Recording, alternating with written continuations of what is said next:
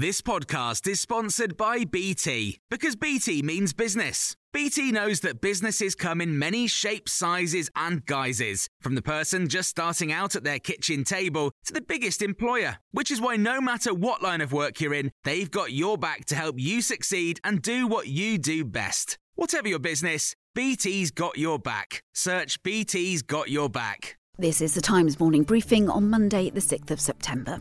The Times says that Boris Johnson will push through a tax rise to pay for social care despite considerable opposition from his cabinet. The plan is to raise national insurance by 1 or 2%. Many of the Prime Minister's own MPs have voiced concerns that this will break the party's 2019 election manifesto pledge not to raise taxes. However, a YouGov poll for The Times suggests there is strong public support for the move. Matt Datham is the Times Home Affairs editor.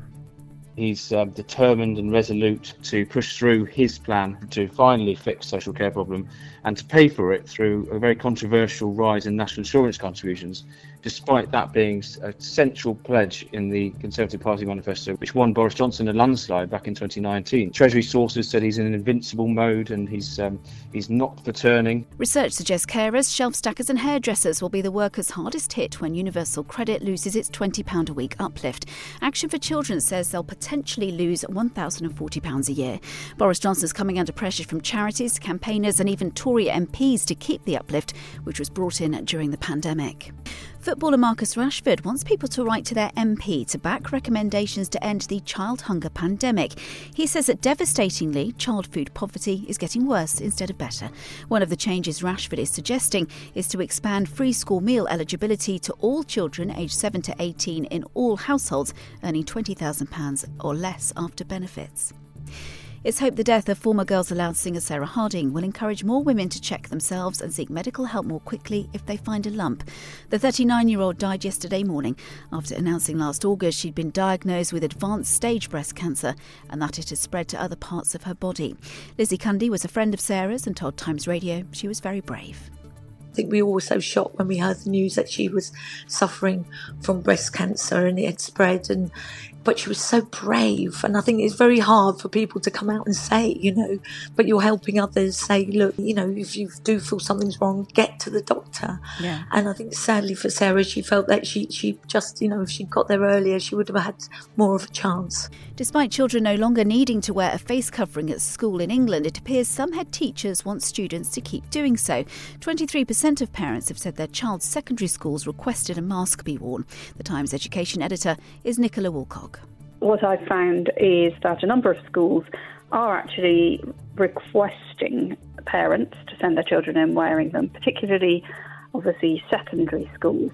And furthermore, a lot of parents are sending their children in wearing masks, even if it isn't expected by the school.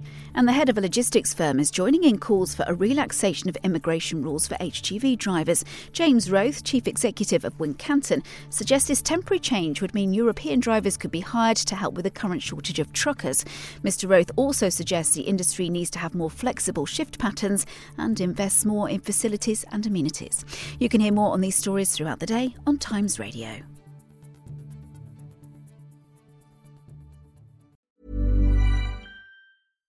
Hi, I'm Daniel, founder of Pretty Litter. Cats and cat owners deserve better than any old-fashioned litter. That's why I teamed up with scientists and veterinarians to create Pretty Litter. Its innovative crystal formula has superior odor control and weighs up to 80% less than clay litter.